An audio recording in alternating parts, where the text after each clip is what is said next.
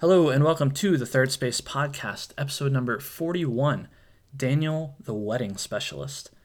What could that title mean?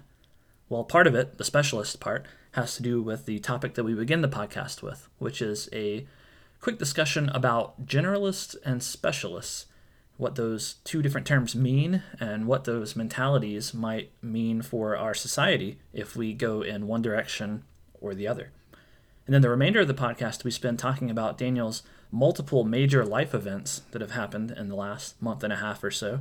He's not only moved to a new state, but he got a totally new job, and perhaps the biggest thing is he got married. We had not even mentioned on this podcast that he had gotten engaged. We didn't even get to talk about that before he got married. So we talk about his wedding, which I participated in as a groomsman, not as, a main member. But we talk about his wedding, what was good about it, what was bad about it, and, the fun parts and planning and all of that sort of thing. So hopefully you'll find that entertaining, and we will go ahead and let the episode begin. Enjoy. Bennett is having a podcast, and so am I, and we call it The Third Space Third Podcast. Space Podcast. With Daniel. And Bennett. On the Third Space Podcast. This is the worst intro Totally maybe yet. improvised. Amazing. Wow. Welcome back. Welcome back to the Third Space Podcast with Daniel and Bennett. Thank you. At first I was going to say thank you, but you're welcoming our audience. Yes. It's been a long time. It's been a while. I think our last episode was about 2 months ago. Yeah. So shout out to Zachary if he's listening. Shout out to Zachary, our number one fan. Yeah. Who doesn't show up in our metrics for some reason. So, I don't know. I think he just says he listens.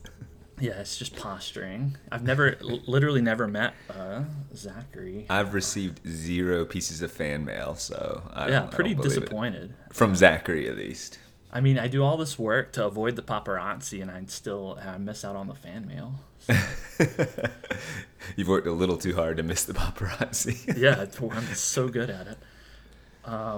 So I had a thought a couple days ago that I thought I would just run by you. Kind of interesting, maybe. So Okay. I had this there's a paradox that I observed, and it has to do with how people view society in the U.S. in particular, but kind of how people think about the broad population.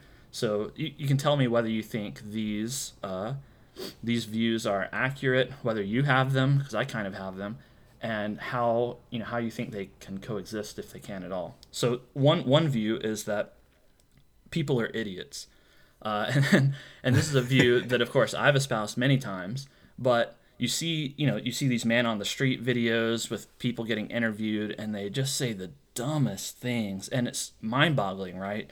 Right, they don't know our president, or they don't know basic know math, how many states or we whatever. have. This sort of the dumb masses, right? The dumb masses. The dumb masses. And, we had a show, Are You Smarter Than a Fifth Grader, which many people failed on.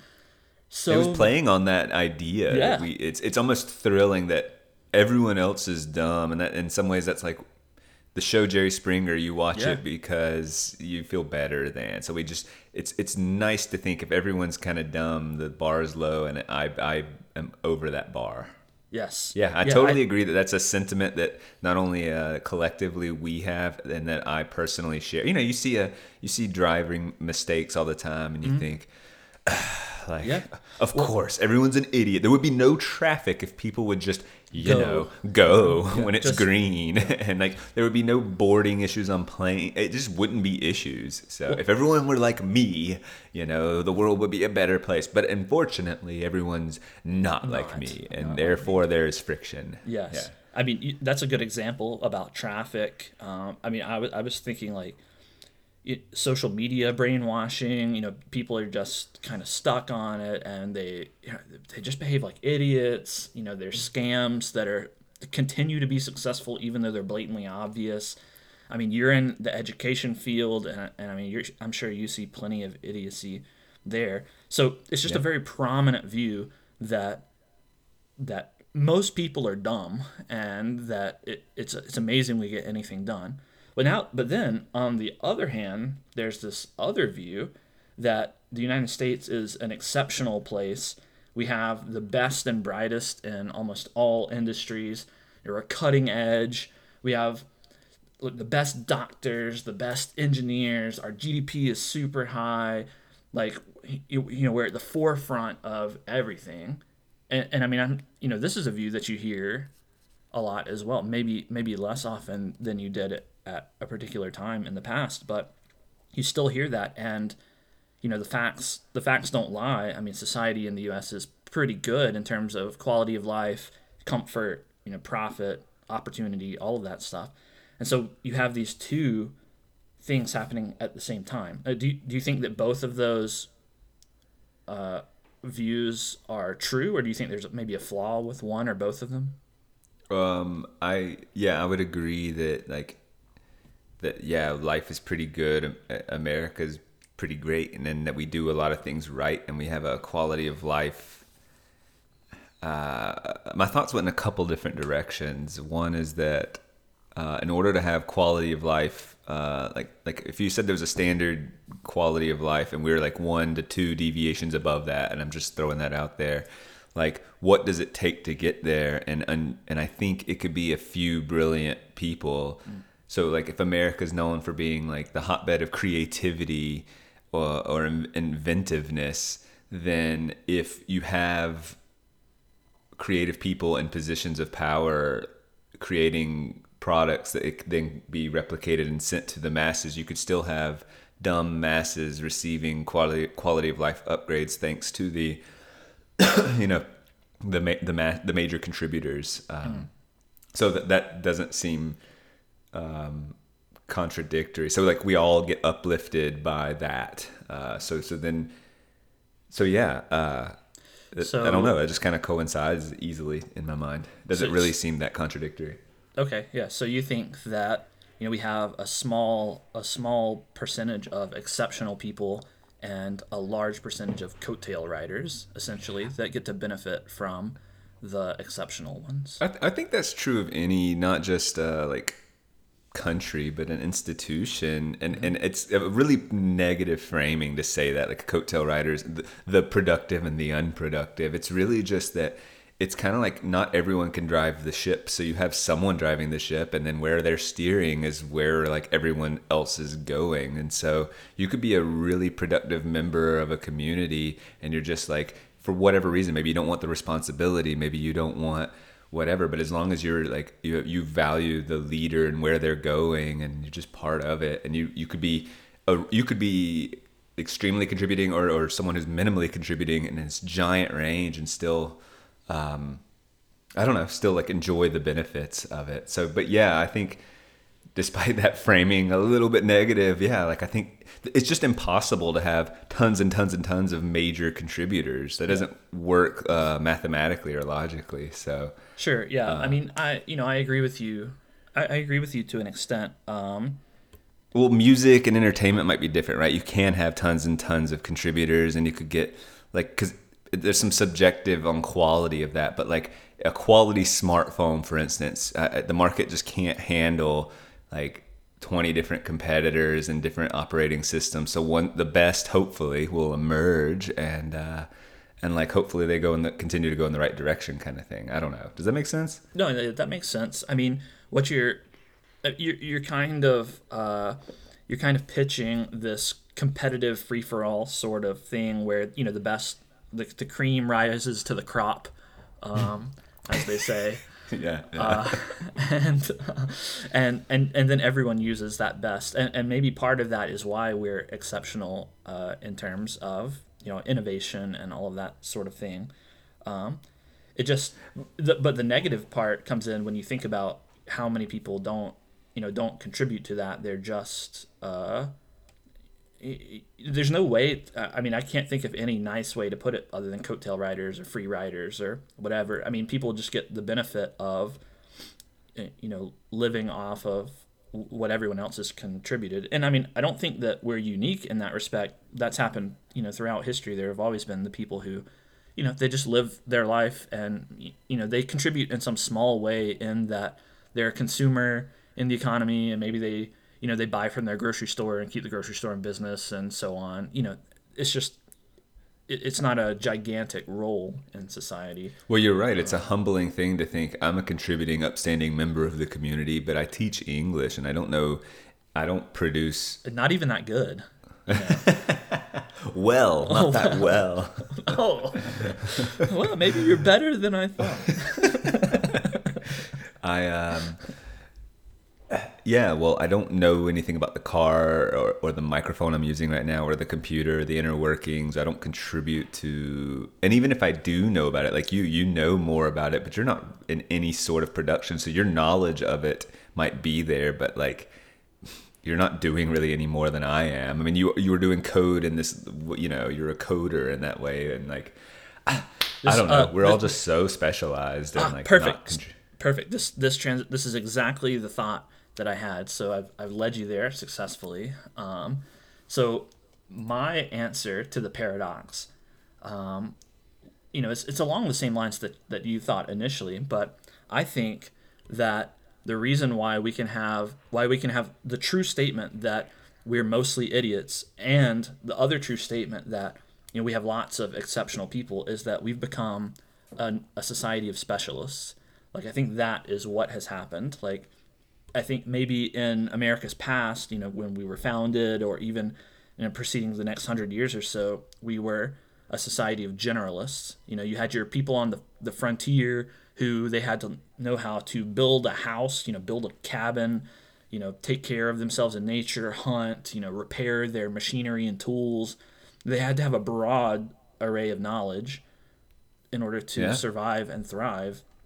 Now, we do not have to have a broad array of knowledge to survive and thrive. You just need to know your one thing, your one narrow area of expertise, and you need to know how to do it really well so that you can succeed.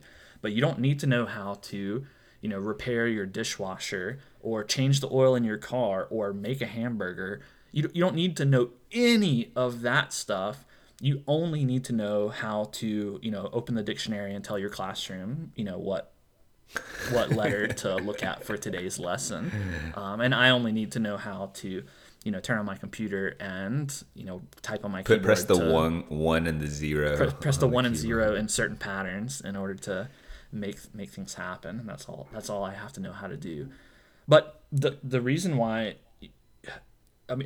some of the reason why I say this is because, like, when we do have cutting edge people who are outstanding in their field in all sorts of areas, but they are also idiots in every other area. I mean, this is why you have the experts, I'm doing air quotes there, talking about things outside of their field, and there's so much discussed with those people now and in recent times because they talk where they don't have any knowledge, and they're just as dumb as the man on the street in those areas. Yeah, there's another thought I had, and it's tangential to this. When you were describing the situation, I was picturing two different streets, identical in every way, but one's littered with trash and one's perfectly clean. Mm-hmm. Maybe it's near a gas station, just whatever you want to visualize. And my initial thought about the one community with the trash everywhere, oh man, people litter and this is gross, and the other one, oh wow, people don't litter. But I'm not sure. What's interesting to me is most people, most of the time, are not littering. And in fact, the litterer would be super small percentage. Like, it could be one jerk or maybe 3 jerks in an area. And so really the difference is that one area might be picking up more, might be cleaning more. So like it could be all things equal, and there's equal number of litterers generally speaking. And there's probably some degree of variant, but in general there's just going to be X amount of litterers in an area, and one is dedicated to picking up more. And like, as a person in society, I don't know how this exactly relates, but I think you can see that like the relationship of well, I don't know, I'm kind of losing my train of thought. but I find this interesting, like, as a society functioning, and I look around and would say, oh, this community's dumb perhaps, or this community this area is trashy, but it could be one jerk and no cleaners versus one jerk and maybe even just one cleaner. I don't know. If I picked up a piece of trash, it's really hard to maintain. Like chaos can encroach really, really easily and change perceptions about an area. And so like I think I could kind of blanket statement everyone's dumb and society's gross and messes stuff up when it's just a small percentage of dumb people and other people kind of diffusion of responsibility. Say I'm not picking up someone else's trash, which is sort of a reasonable position to have. Like you didn't litter, you don't have to pick that up. It's something, it's gross. I'm not gonna like involve myself. And all of a sudden you have a gross community because of that attitude. So if I'm applying what you're saying to the generalist specialist sort of paradigm that I'm setting up, you're suggesting that maybe there are just a few specialists and a few generalists, or there's a few people on the extreme ends there. Most people are in the middle somewhere, and it's some people make things great and some people make things really not great, or is this Yes. totally tangential and That's fair to apply. I mean, I think that people in the outer limits have disproportionate influence on society. Yeah. Well, I mean, I don't disagree with that one statement, but I actually don't agree. I think that we have been pressed into most people being specialists, and that is the downfall. And it's not like when I say people are idiots, like I don't mean that most people's IQ is below 100. And like you and I are idiots in some areas. Like I mentioned, like what's under the hood of my car? Like I don't know. I mean, can I change my oil? Yes. Like, but I don't know how to fix my fan belt or whatever. Pistons. Say no more. Yeah. Like there are lots of things I don't know how to do because I don't have to, because I've outsourced all of that need to other specialists who are specialists in that area. And obviously this has many benefits, and it allows us to devote our time and effort to one thing, and that's how we can become exceptional. But I think, and I don't know this, but it makes me a little nervous that we're all kind of out on this precipice, and if something major went wrong, something bad happened, like, well, I mean, we just went through a 2-year shutdown of things, and people got a little wacky during that time, and we all learned to distrust experts. But imagine there was a solar flare or something, and it knocked out our power grid and a lot of our electronics for some prolonged period of time, 2 weeks, a month, 2 months. And we had to deal with that. Like, some people would just be totally incapable of managing their lives in circumstances like that. Right. Whereas when I compare that to at least my rosy historical view on, the pioneers and that sort of thing, I imagine that those guys could tackle anything, like if a tornado came through and destroyed their crops or something, like they're going to be able to survive. Or, if a band of wolves came and was, I don't know, doing whatever wolves do, barking at them and stuff. They could manage all right, because they knew how to do many different things. I mean, what you're saying is the more independent someone is, the more of a generalist they necessarily are. Yes, exactly. That's what I'm saying. I mean, and you could argue that, there are pros and cons to both specialists and generalists. With specialists, the pro is that you can hyper develop down your narrow path and do it really well, but the con obviously is that you neglect the other areas. And you have to be dependent on others. Like yes. There's a lot of trust in society. Exactly, that's a key point. Whereas the generalist, you have more independence. You have basic competence in many areas. I really admire the generalist sort of. And maybe it's not a surprise, but I really admire that generalist sort of mindset, and it's something that I kind of try to pursue myself. Like I enjoy having basic competence in many areas. I mean, I could see like old, like 50-year-old Bennett, like retiring early and like having till living off the fat of the land, Well, you know, there- like I mean, having a garden and like Yeah. truly though, like you know, but still wanting some modern comfort, so you wouldn't be like off the grid per se, sure, but you I would, can see it. you know, I can see it. I mean, I'm interested in that sort of thing. I mean, I think that engineers kind of naturally gravitate towards, or maybe generalists naturally gravitate towards engineering fields and stuff because they want to learn how things work. It's kind of a first principles sort of approach to the world. Like you learn how the most basic things work, and then if you're intuitive, you can extrapolate and abstract from that and uh, deduce how other things work. well, and that, in addition to that, I can imagine you, or maybe as an alternative to like, you know, maybe you're not a garden guy, but as maybe 3D printers become more prevalent or things Yeah. like that, you sort of construct. I can imagine you coming up with widgets and gadgets and things in the home, and you just become a little quirky inventor of things, you know, because and the cool part about that is the 3D printer, or at least that's how I'm imagining it. You don't, there's this whole separate skill set of like, you'd have to learn wood shop and metal and like learn how to like bend metals and glass and whatever if you wanted to really like create things from scratch right now. But given 3D printing potentials, like you could just, you're more in the abstract of like, how does this thing work logistically, get the math behind it, and then click the button after you've said everything and it like gets created essentially is what I'm saying. I've thought about getting a 3D printer. They're so cool, and you can do so much with them, and they get better. They're getting better all the time. Yeah. But the downside, so all of those are pros to the generalist sort of outlook, but the downside is that you never progress far enough down one of those avenues of interest to become forefront in the field. I shouldn't say never, but you probably won't.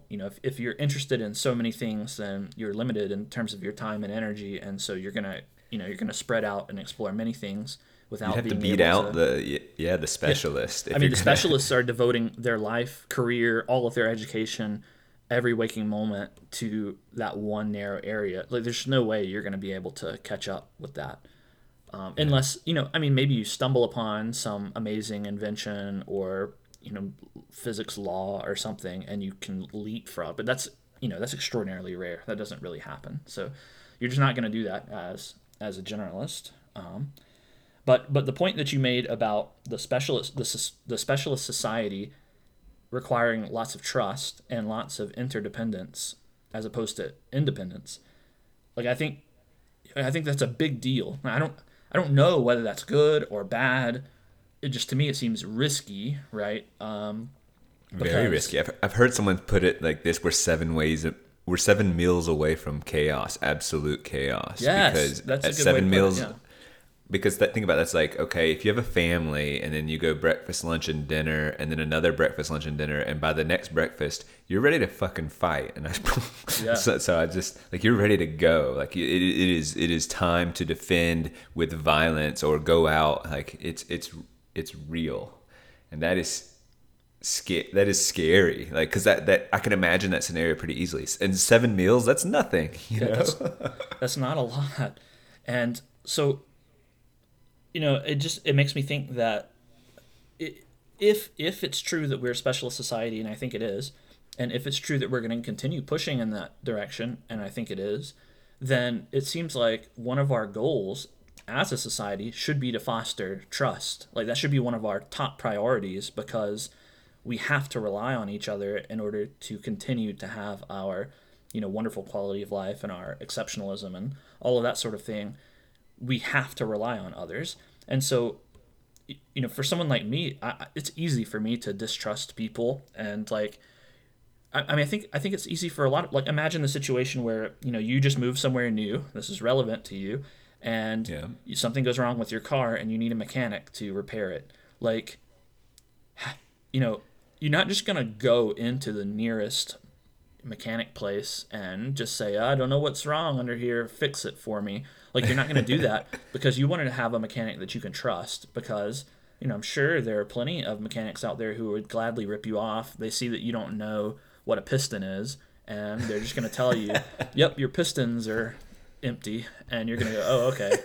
Piston fluid needs refilling. Yeah. And you're going to say, all right. And they're going to say that's going to be $2,500. And you're going to be like, oh, gosh, this is expensive. Well, I guess I got to pay. I guess I got to pay because I don't know any better. And like that kind of society, imagine that everyone had that attitude towards every area, every industry, your banker, your government, your police officers, your doctors. I mean, I'm saying these things, these different major areas of industry, and there actually is large amounts of distrust towards all of those areas, right? Like many people distrust their mechanics, many people distrust their police officers, many people distrust their doctors. So like it seems to me like and their schools, right? The education systems are now under intense scrutiny. Yeah. Intense. All of these areas are under intense scrutiny, and it seems to me that this is very dangerous.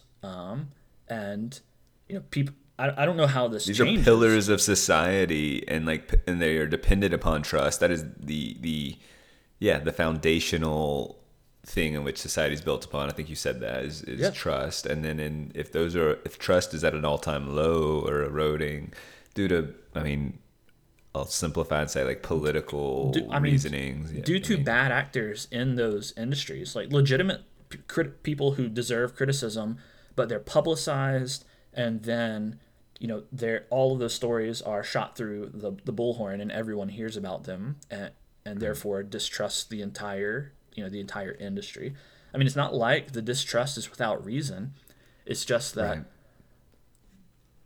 I don't know what the solution to that really is, because typically when there's something wrong, I would say, okay, well, it's the individual's job to insulate themselves from that sort of thing. Which if I were to follow that tack, it would be, okay, all of you specialists out there need to start turning towards being a generalist a little bit more, learn how to do things, be self-sufficient, be independent.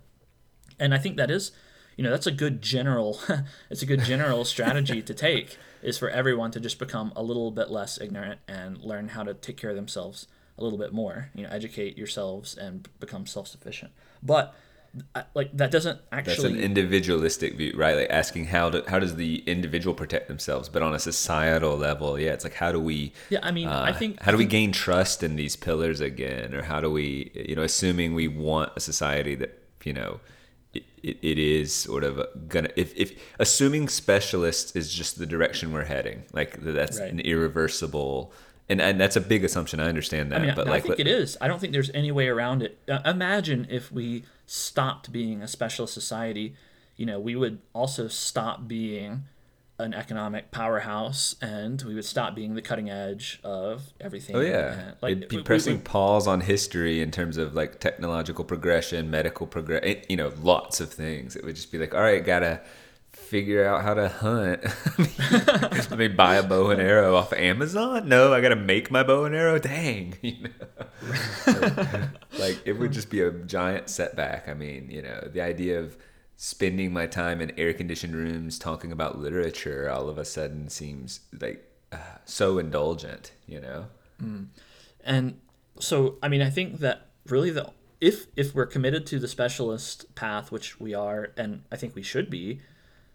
One solution is to encourage people to, on their own become more generalist oriented. But I don't think that solves the major problem. Because we're stuck with these big institutions, we can't just demolish them and restart.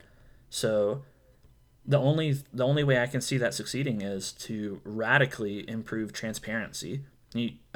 That's how you foster trust, right? That's actually where I was thinking, with trust, you trust through transparency. And then perhaps in some ways, that's what's happening. And the transparency has shown a lot of ugliness that maybe has existed for a long time. But with, all our advances, we just see so much more. And we don't know how to handle the degree of transparency. And we don't know how to handle the misinformation. And we don't know how to handle so much of it. So we are in infancy stages of almost so much transparency. We don't know how to digest properly or discern what matters and what doesn't, or what's real and what's not. Yeah, it's just think about this. We're such specialists that when we learn about corruption in an institution, or bad politicians who now we can see what they're up to, we're such idiots that we don't know how to fix the problem anymore. Like people don't know.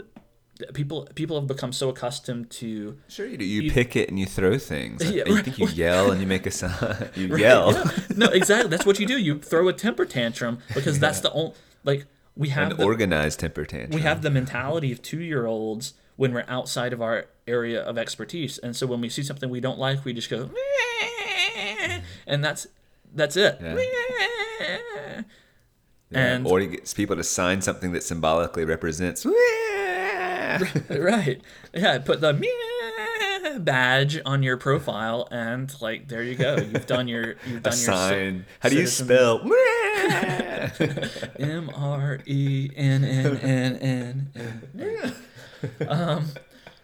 Yeah, and so like maybe my idea of push people a little bit more towards being a generalist would be good, because then at least you might know how to tackle the bigger problems that that you're exposed to, or at least make suggestions for how to fix them. So you might know how to pursue transparency better.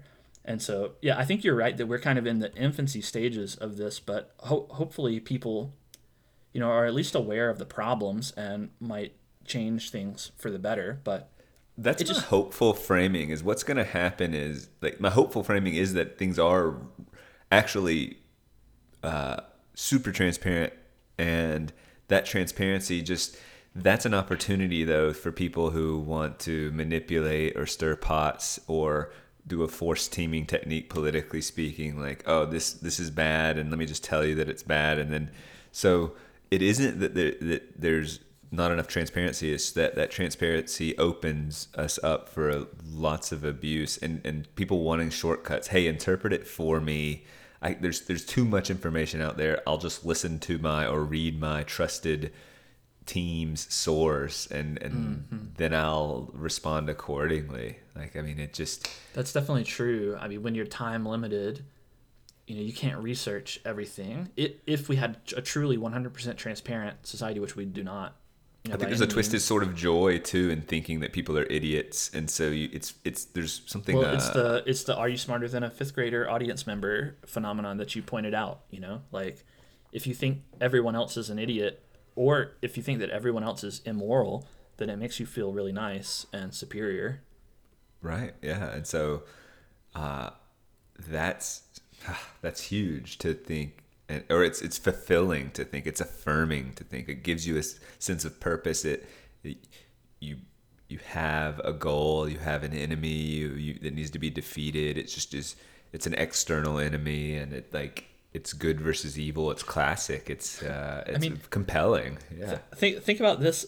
This just occurred to me too. Like when you talk about how what do we do when there's a problem? And we get our signs. Those people have become specialists in activism or complaining or temper tantrums. Like they're people that have actually molded their lives into becoming experts in grievance, which is kind of a wild thought, like that. How luxurious of a life must we have if you can specialize in grievance? Like, wow. Also, how upsetting psychologically. Like we know that if you are, being happy, is hard work, right? You have to train yourself to spot. Gratitude is a learned skill. You see it, you recognize it, you practice it, and conversely, if you spot and recognize any grievances, then you train yourself. Like that is psychologically profoundly damaging, and that would impact you to your core and how you operate in the world in really, really negative ways, both just socially and personally. I imagine that. I guess my thing is I'm saying that activists or professional grievance makers are have a longer pathway toward genuine fulfillment. I mean, obviously they're going to get rewarded by their own social capital. They've developed this own form of affirmation, and they're getting it. So it's this weird mixture of they're getting affirmation, specialized happiness as well, right? Like they only gain happiness from their narrow, their narrow circle of people, but no broader. And it's happiness. A weird mixture, though. Yeah, it's a mixture of, yes, you're getting affirmation for spotting that thing you should be angry about, but then you have to follow through and be angry about it. And so, and then that, we talk about paradoxes, like that is difficult to consume. Is like, yes, I spotted it. Yes, I'm getting affirmation within my niche group, and I'm moving up the ranks there. I've done something good. I've collected my points of that, whatever capital I'm getting. And then I'm also now necessarily more miserable because I'm recognizing the misery in the world. Yeah. And then,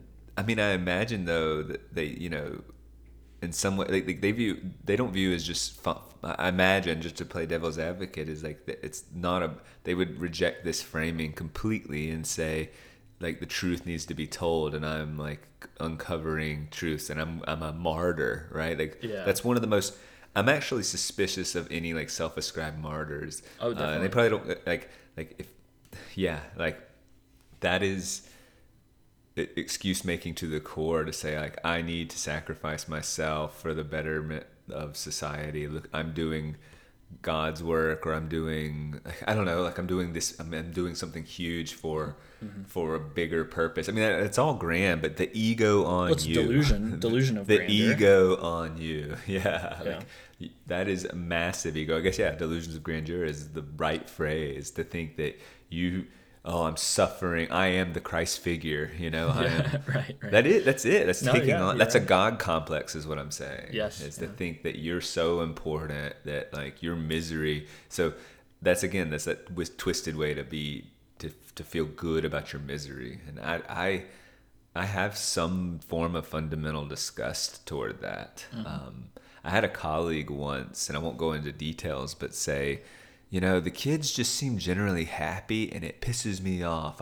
Like kids, they need to like wake up and realize how miserable. Like our job as educators is to make them miserable. And I was like, that is gross. Wow, what a terrible worldview. What a terrible way to view your job. Like, that's totally opposite of the way I think a teacher should behave. Like a teacher's job is to engender wonder and like fascination with all the knowledge that's out there in the world.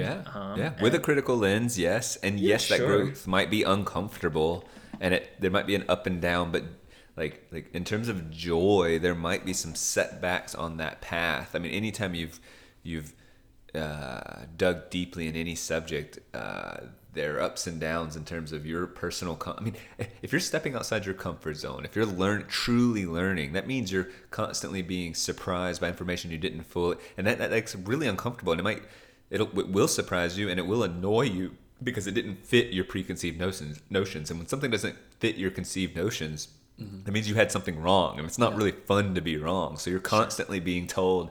In some ways, if you're learning, you're constantly recognizing where you're wrong. You are. And that's a frustrating concept. And the world is full of like terrible things too. So as you expand your views and realize how many terrible things and how corrupt things are, but it's also full of wonderful things. So you get to choose what to emphasize. And so if you want to emphasize all the horrible things and just, I don't know, the idea that our job is to make kids a little bit more miserable, because I mean that's the assumption that the world really is miserable. That's the fundamental assumption that it is a horrible place, and they need to recognize that. And that's where it's also twisted.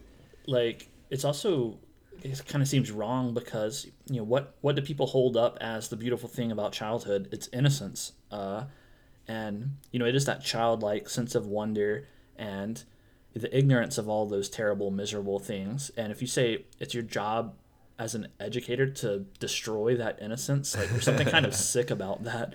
I mean, I guess from a certain perspective, I can see, I can understand at least part of the sentiment, right? Like you don't want I do understand totally it, vulnerable, for the record, totally you don't want vulnerable ignorant people. You're trying to combat ignorance is what you're trying to do. And that's what the spirit of what they were saying was in. Yes, the spirit of it. I mean, you want them to be strong enough to withstand the difficulties that they'll inevitably encounter. But that doesn't mean that it's your job to foist those difficulties on them right now, like Yes. It's not your job for that. It's your job to prepare them, not to inflict upon them. So Well, why it really annoyed me when it was this message was delivered, they were fundamentally frustrated that kids were happy. It wasn't. I mean, that's that's is just like, that's a jealousy sort of thing, right? Like, yes. I'm old and bitter now. Why can't I be young and carefree and having And happy since I times? cannot be, maybe I can,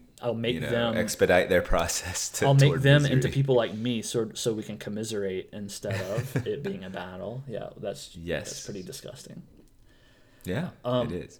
One last thought that I had that's a little bit unrelated, but when I was thinking about generalists and specialists, I wondered, surely there is a temperamental component to whether you're, more prone to turn into a generalist or a specialist. And to me, it seems like, with respect to Myers-Briggs types, I mean, intuitive types would almost certainly be pushed toward the generalist path, whereas the sensing types would be pushed toward the specialist path, because the intuitive types are all about abstract ideas and, taking knowledge from one area, abstracting it, and applying it to another area, which just it fits so perfectly with branching out into many different broad areas.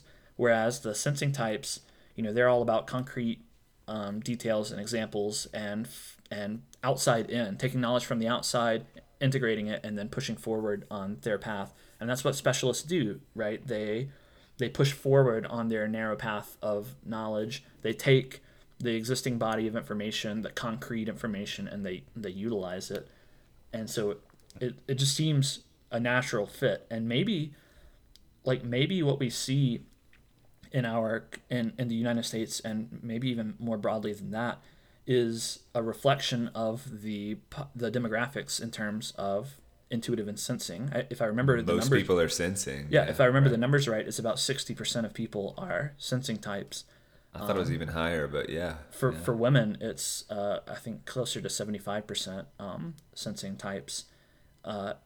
And so, well, and that would be reversed, to be honest. Yeah, wow. Well, and that makes sense too, because as more and more women have entered the workforce over the past century or so, we've become more and more specialized as well, and so we're pushing along the specialist path. I mean, I assume if there is a particular balance between intuitive and sensing, then we'll taper off at some point and find a balance, but. It also makes me wonder, we've talked about how mutable personality types are, and, what causes there to be more intuitive types or more sensing types. Is it totally, is it totally based on genetics, or is it your upbringing? And could we enter into this path where we're specialist society, we're encouraging specialists, and therefore we push more sensing types into the population? Essentially, we select. In 20 years, it's 85% yes, sensing. right. We select for that because that's what's successful. And will intuitive types eventually be pushed to the margins? I don't know, but it's just you could see, if you want to think about think of an old man who used to run a business and is trying to give the young person advice, but it's a little bit misguided because they're coming from a generalist perspective. When they ran their business, let's just say it's a smaller business, but they kind of did everything. They were doing the customer service, they were doing the marketing, they were doing the books. They were just like a catch-all, right, for the business. And now that just really doesn't apply. And so then you get this sort of okay boomer, because they're giving advice to you, and they're saying just doesn't apply. Balance your checkbook. Yeah. And there's still core values of be responsible financially there, but right. Keep an eye on your budget and all that. That's the underlying message. But or even missing the idea that there are specialized teams that your small business has. You already have a person for that, and they're trying to talk to you about how you need to do X, Y, and Z, and you're like, look, I got a team for that. Right. And so that's I can imagine the older retiree feeling a little bewildered for the reasons you're speaking of. They're a generalist living in a specialized society, and not just not knowing where they fit, and going so they can talk generally about a lot of things, but they can't they're talking past the specialist. Well, in some way. another interesting thing though is that when we think about this stereotypical generalist retiree, one other thing that you think of is wisdom. And when you're a generalist, you can make those connections and you have the first principles ideas. And so even though they may not know the newfangled iPhones and your fancy technological widgets, they don't know about those specialized things, but they do have insights into broader ideas. So you can still get wisdom from those sorts of folks. So it all fits. I mean, it all fits. But the sensing person or the specialist might not hear that wisdom. That's true. Yeah. Because it doesn't fit in their narrow, like their.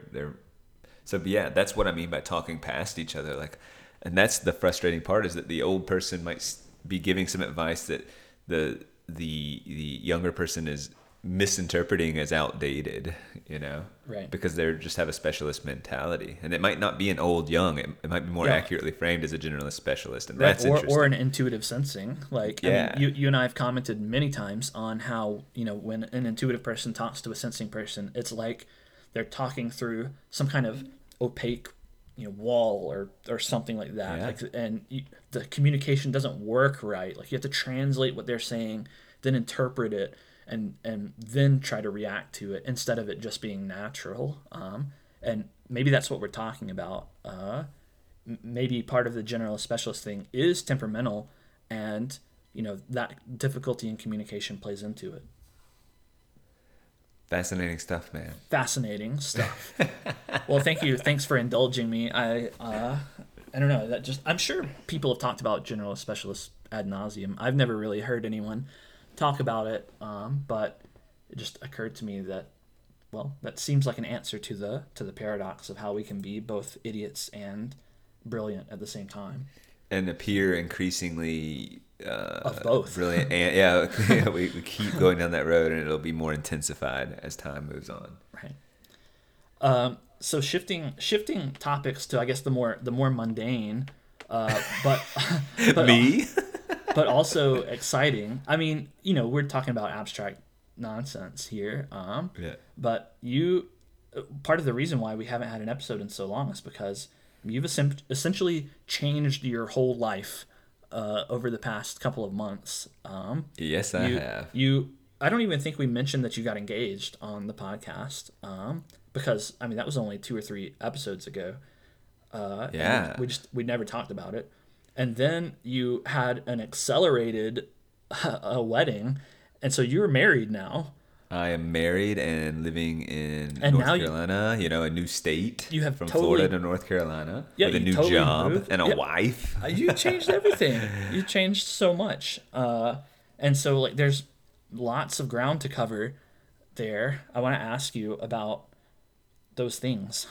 Please do, because those are the bullet points. Is that I decided I need to move jobs, and then once that happened, we were engaged for about 2 months, and Danielle said, well, like, why get married in a new state, new place with no connections? Because we were going to have about a year-long engagement. We honestly didn't know the typical length of an engagement is a year, and that makes sense. And there's a lot of charts out there on like when and what you should do, what stages of the wedding you should be at in terms of wedding planning and all of that. And did you look at all that kind of stuff?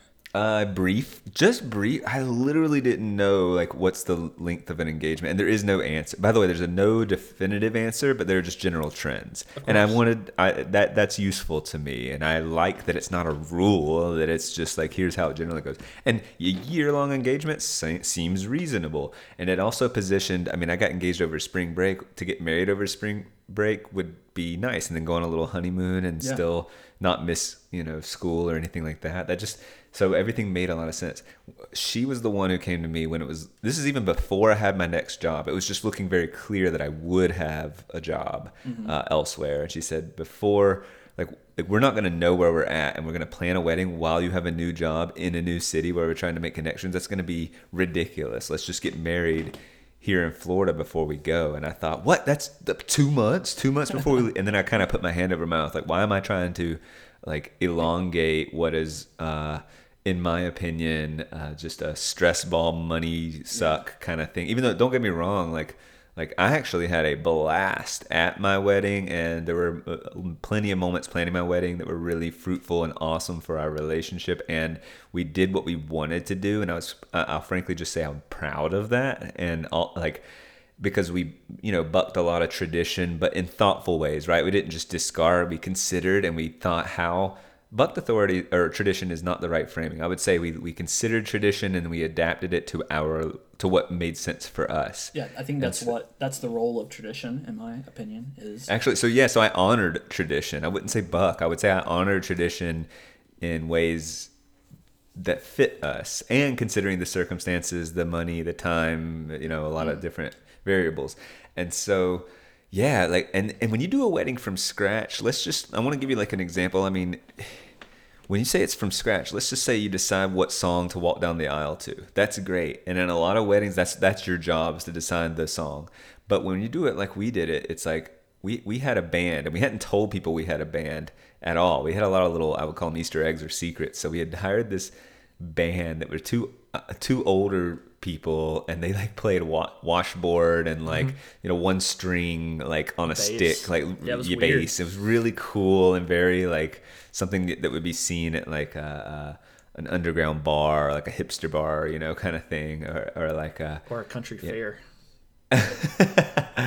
That's one way to. That's what I thought when I saw it. I mean, it was literally an upside down like metal bucket with a stick on it and a string, and that was the bass. And then the guy, it was really cool. Like, how was it generating that sound? And he had a banjo, and like, and he had like suspenders, and they for instance, they play frequently at this bar that is a speakeasy, with like silent films going on in the background and things like that. And so I was pretty disappointed that you didn't have a silent film going on in the background at your wedding. But the point is, though, you pick your song, and then the question becomes, well, okay, how are we actually going to play that song? And in a weird way today, like, people have Spotify and different music, but like we didn't. It's like, okay, well, let's get the free subscription to YouTube Music. Okay, great, we get that. Now, what speaker? What's it going to play out of? Who's actually going to? Okay, so I bought like a party speaker for, the pool and stuff. I was like, that'll be loud enough for the room. Okay, well, who's going to like connect to it with what phone or device? Okay, who's going to actually press play when it happens?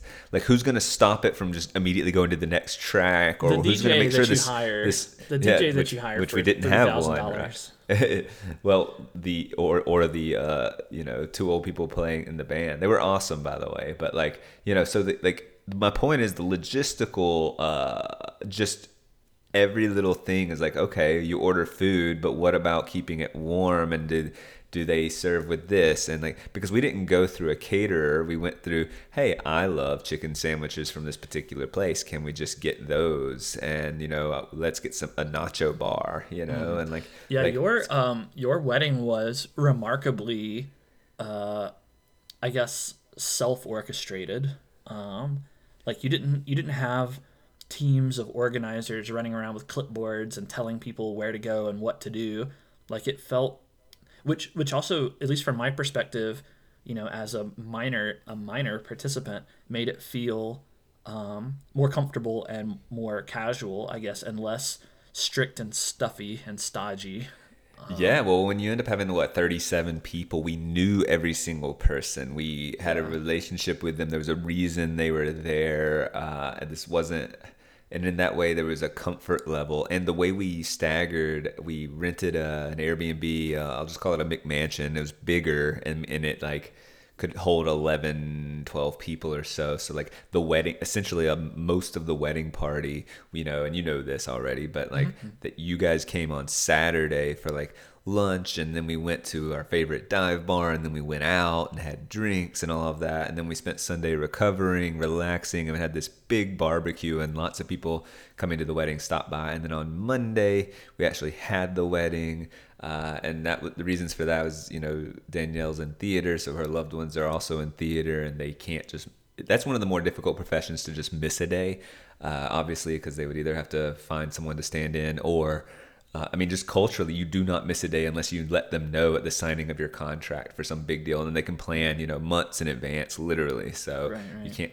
So this Monday was a dark day for theater, so it also made planning a wedding in 2 months feasible because venues, vendors, photographer, all that, like it was possible because they're backed up, months and months, if not years in advance. So all of that happened. Yeah. So let me ask this, just maybe this can kind of funnel your thoughts here. What was the of the whole wedding experience?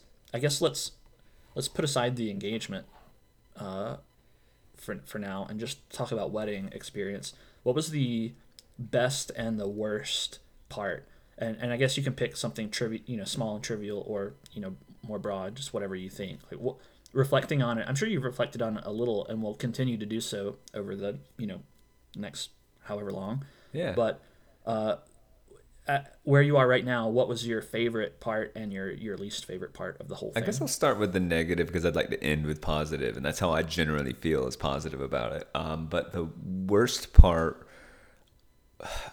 I'll get the money part out of the way. Obviously, money sucks, like spending a lot of money, and you go and you think, oh, $600 for nachos for 35. It just gets exorbitant quick, like pricey fast. And that annoys me. Or the photographer being like we wanted a great photographer. That was a really big deal to Danielle, and I can understand if you're gonna have this, like, let's do it, like magazine quality photos, like let's do this. And so we got a great photographer who like heads up and he said he wanted to come personally because he actually, like, I won't say interviewed us, but he talked to us for 45 minutes. He likes to get to know his couples a little bit, and he was in a lot of communication. Anyway, he was like $1,500, and then tip and all of that. And then you tip everything was. You tip the photographer? I mean, we chose to give him. So weird. I mean, we've talked about tipping, but like that's so weird to tip a photographer I that know. you're paying $1,500 for. I know. Yeah. Like, you didn't tip me. Or the True. I mean, we didn't tip you either, though, so it's weird. Personal service, Everyone tips everyone all the time. So the money thing was frustrating. Another frustrating thing is like when you're doing. Well, I guess this would happen in any wedding scenario, but we bypassed a lot of annoying things like who sits where and what politics goes into that. We just were like, nah, it'll be fine. They'll figure it out. But I would say anytime you're working on something that there's so many logistics that has to be sorted out. And so it's not just you making the decision. It's like you and your partner. So me and Danielle had to say the friction occurred when I would value, for instance, the thing I told you about the music. Like I was very concerned about, look, we haven't even selected a speaker to play the music, or who's going to connect, or who's going to press play, or what device we're going to use, or how we're actually going to get. And she, for instance, she was saying that stuff's easy. That's going to work itself out. So we were up to the Thursday night, Friday before you guys flew in and arrived, having not had that sorted out. And I was getting, I'll say it, I was being mad about it. I'm like, no. And in fact, this is how I knew I was nervous, is because I was pushing every day saying, let's put that on the list of things to do today. And she'd say, it'll be fine. And eventually I said, look, to ease the frustration and the tension for me, not to be clear, we weren't like fighting or anything, but it was just like I was getting more and more annoyed. And I said, look, can this just be, maybe it was her even. She just said, it'll be my thing. I'll take care of it. I'm going to take that off your plate because you're clearly frustrated by it. I'll do it, right? Like, don't worry about a thing. I got it. And you can trust me. And I said, okay, great. Because that actually was a smart way to relieve it from me. Like, this is no longer my responsibility. And I'm able to do that. So this is how I knew. Flash forward, by the way, day of the wedding, like I'm arriving a little early before y'all, and she's there early, and we're setting up some things and all of that. And she looked at me, and we had the speaker, and we had some things sorted out. Like we were going to use her computer. Since she had things sorted out, she was going to use her computer. She was going to ask the band to press play, all these things. But she was a little bit behind, so she just looked at me and said, hey, I need you to do this, to figure that out.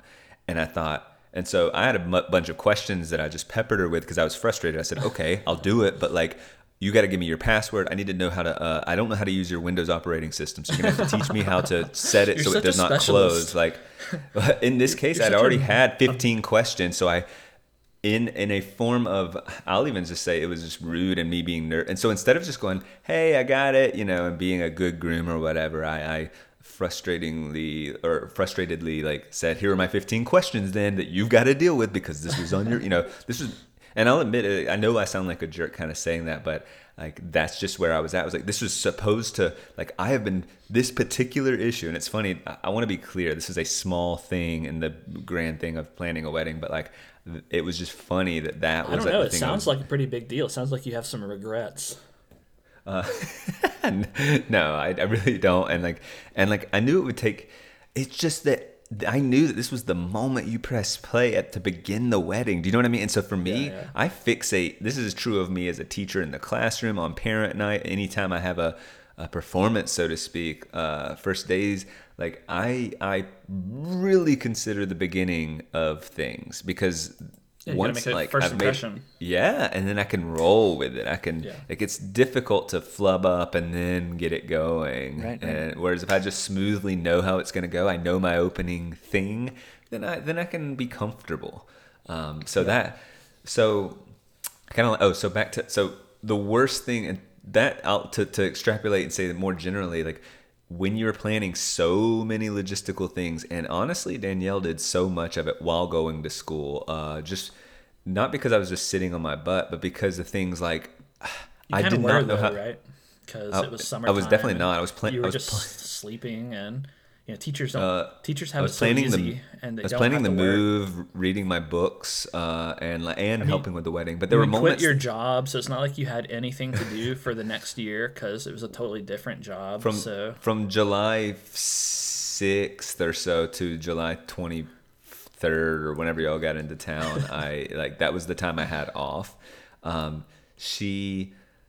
we got married on July 25th, by the way, and so so if she cared about things like what color are the tablecloths going to be, and like I do care about aesthetics, but I didn't know how to contribute. I'd be like, she'd show me things and I'd be like, that looks great. And it's kind of, I understand her frustration. She wants an honest opinion, and they honestly looked all great, and I just didn't have as much of an opinion. So like so she would end up having to be the one to select it by necessity. I said, I will, but I'll just choose the blue ones. Or and it seems like the wrong way. I agree that seems like the wrong way to choose. Like the person who cares significantly more needs to be the one making that decision. So some of those decisions fell on her. She wanted to I think do that's the floral probably patterns and stuff, or figure out how to do the flowers or what goes on the table, I mean, I ran to IKEA with her and helped pick up some little flower, whatever, I tried. So I think that this is probably, I don't have a lot of it's a female industry, experience. let's be honest. Yes, that's what I was going to say. Heavily. It's a heavily female industry because the woman is the one generally who cares way more about the wedding. And so if you have that philosophy where the person who cares more should make the decisions, then, well, it just naturally means that the woman has more responsibility during the wedding and making all the decisions. So generally, yes. And the worst part would be me valuing the timeline in different ways that she valued. Like we both agreed these things need to get done, but these,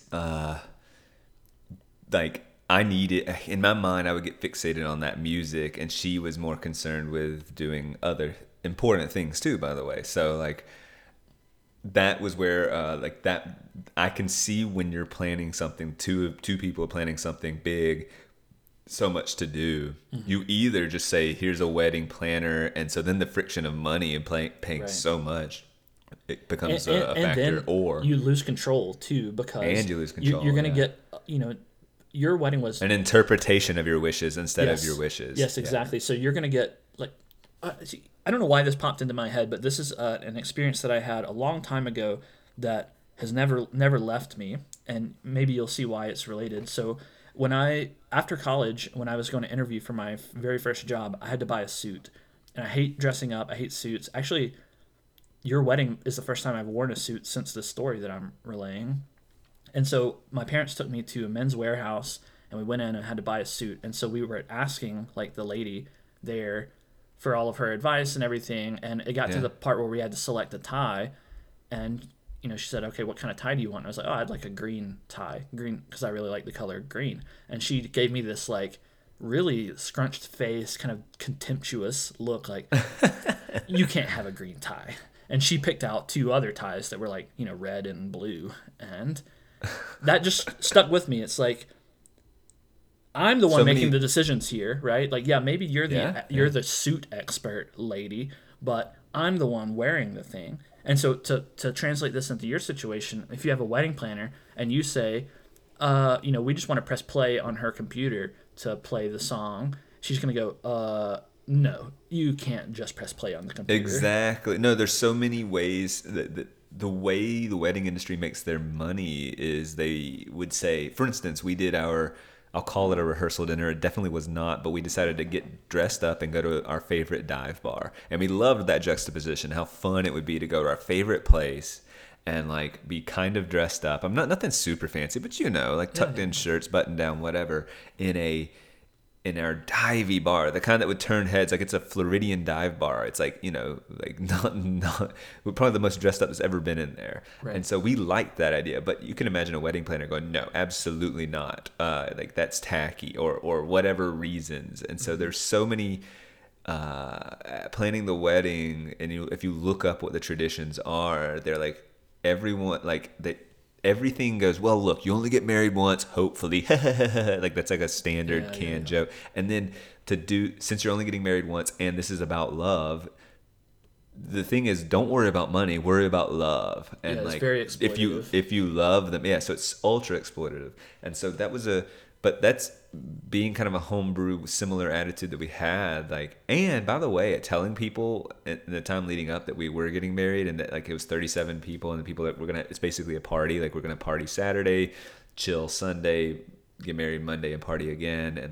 And everyone older and wiser in terms of marriages and all of that, or weddings, excuse me, they were like, that is the way to do it. Now, maybe they were just being agreeable and kind, because I'd already told them that's what we're doing. But everyone kind of looked and said, that is I went, and they would share a story about how they went to a smaller wedding, or how they regret that their wedding was big, and like it was just and so everyone, and I hearing that feedback over and over makes me kind of believe it, and I think it's right. Like, I think even Dave said wistfully a little bit. He's like, man, and so did Wavy. He said, you guys did it right. Like, you partied Saturday, recovered Sunday. Like, there was time, there was space. And by the time, like, the wedding really did fly by. I didn't get to play with games with y'all. I didn't get to, I thought with a small wedding, I would have too much time. I even talked to you about this beforehand, going, we have so much time. I think I might need to have some games built in, some whatever. Like, there was for me, it flew by. And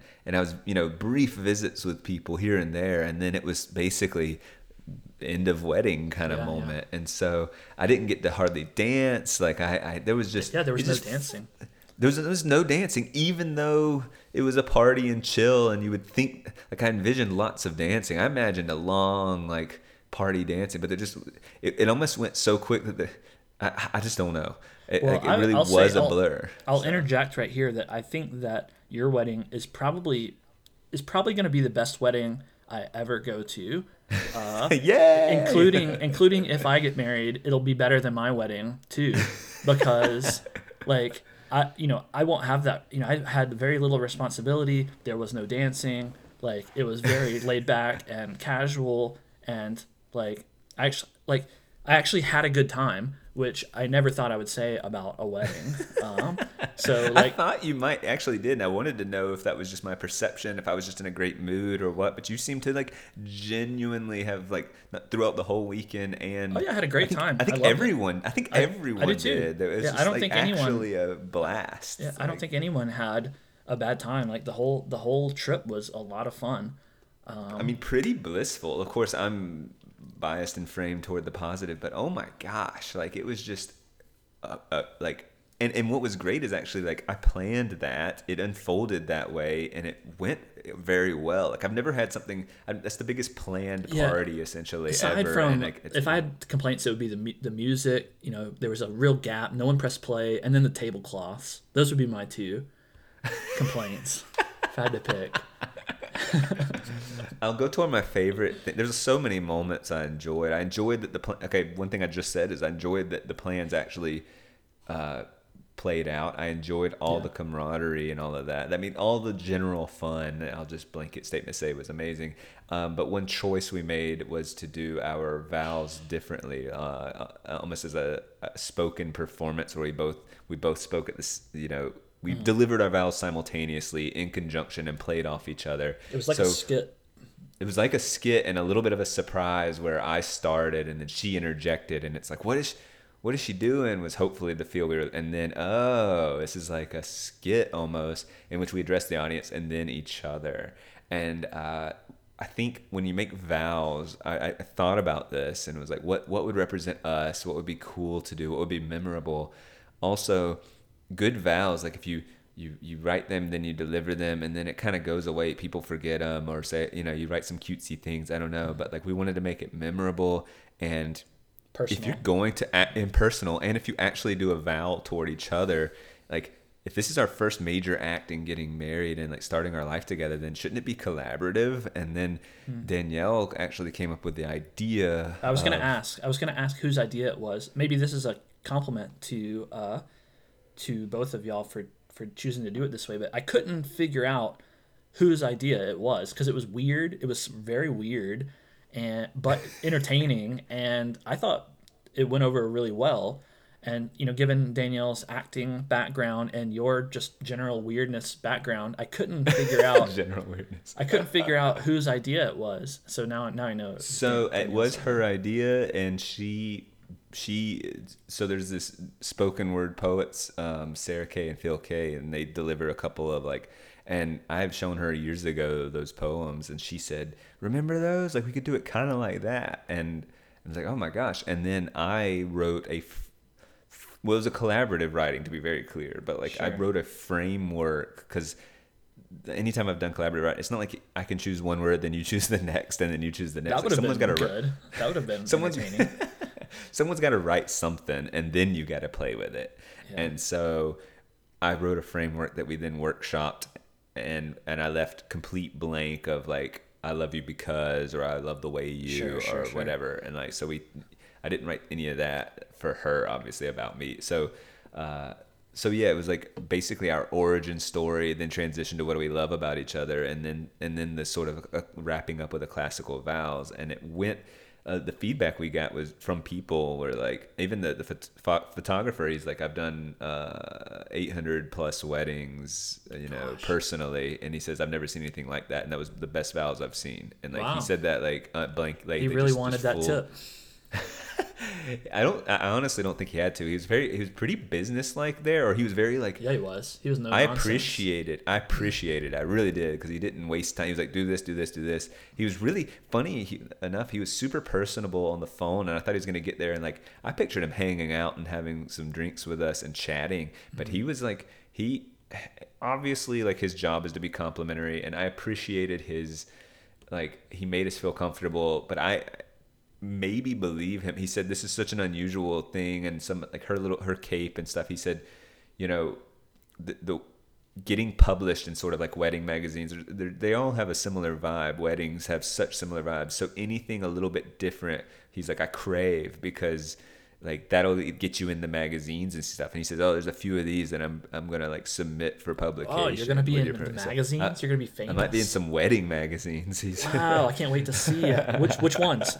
I need to make sure my subscriptions are active. I have no idea. but my point, he was he seemed particularly enthralled by like, I got something unique and fun, and like it's working. The vibe is working, And so, and honestly, so here's a funny, and this is something I wanted to ask you, like, and I don't have no delusions about what your answer will be, but like, okay. So first of all, like, I was not feeling emotional, like I would cry. And then when I saw Danielle and like the music swelled and she came and we did I started crying to the point that I was starting to get embarrassed and almost laughing. It was like, I had to stop myself from having a moment. like it could have gotten weird where I just started laughing and then not been able, and like this would have been too much. Like it was almost too much. I actually did have this gosh, like the whole thing was just super emotional, and I walk away actually feeling that was one of the most thrilling moments of the whole experience for me was that moment. But my question for you in general, whether it was like the vow, was there any stirrings of sentimentality in you aroused at any point in the wedding, perhaps over the whole weekend or in the ceremony? Um, Pretty mild. I would say, yeah. I mean, there were stirrings. Stirrings is a good word for it. I thought, I mean, you're probably my best friend, and so, some of the things that I said in my toast, I meant. I definitely am very, very proud to see your successes, and getting married is a big success. So, I did feel some stirrings during your vows. During the climax of the ceremony, such as it was. Now that you helped me out because the weirdness of the vows made me. I was just entertained. I was more entertained than I was sentimental. But I could certainly recognize your emotionality during those moments, and so I could appreciate that. Yeah, so I imagine that I didn't people cry very much.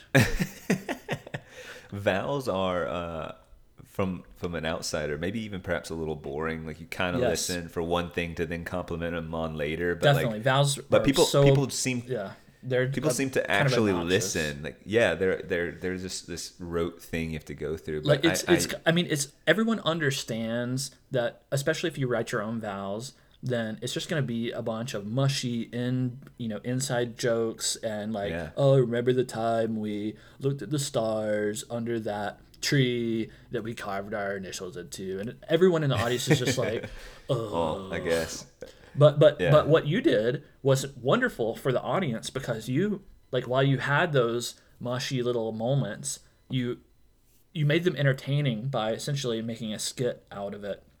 And so, I could hold back my tears by by enjoying the entertainment. And I'll also say this with respect to the vows. Like, it was blatantly apparent that Danielle was an actress.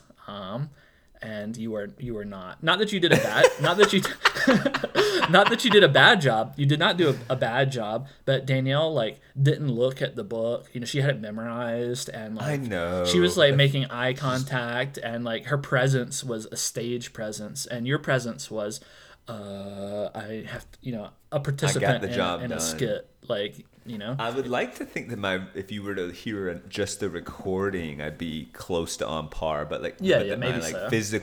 physical presence, my dependence on the book, my nerves were out of Yes, control. yeah, yeah. Yeah, You were yeah. you were you were visibly nervous, but not but not to the point of ruining anything or even really negatively influencing it. It might have even had a, from an audience perspective, it might have been a slight positive because it made me That I'm realize that it was stepping outside my real. comfort zone. It's real. There's some degree of Right. charm. Whereas I Danielle, wasn't so nervous that you were like, oh God, is he gonna screw up no, or no, not anything at like all. that? Yeah, Whereas yeah. whereas Danielle, she did such a smooth job. It made me think, has she been married before? Like, is this her second time doing this?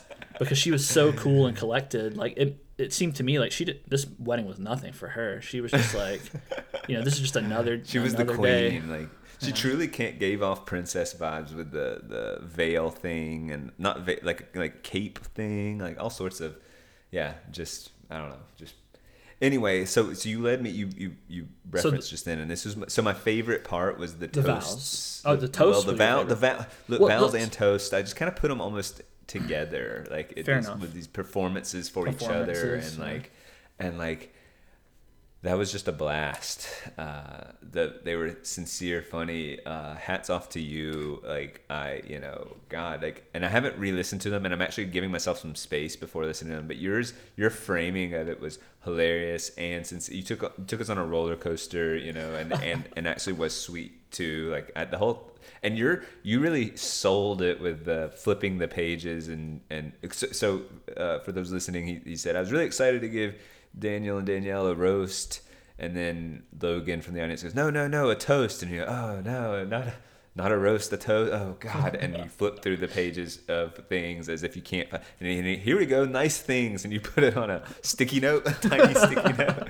But your flipping through the pages was not a short-winded. You were muttering to yourself various things like inappropriate masturbation jokes, like all of this. Very funny, man. Very funny.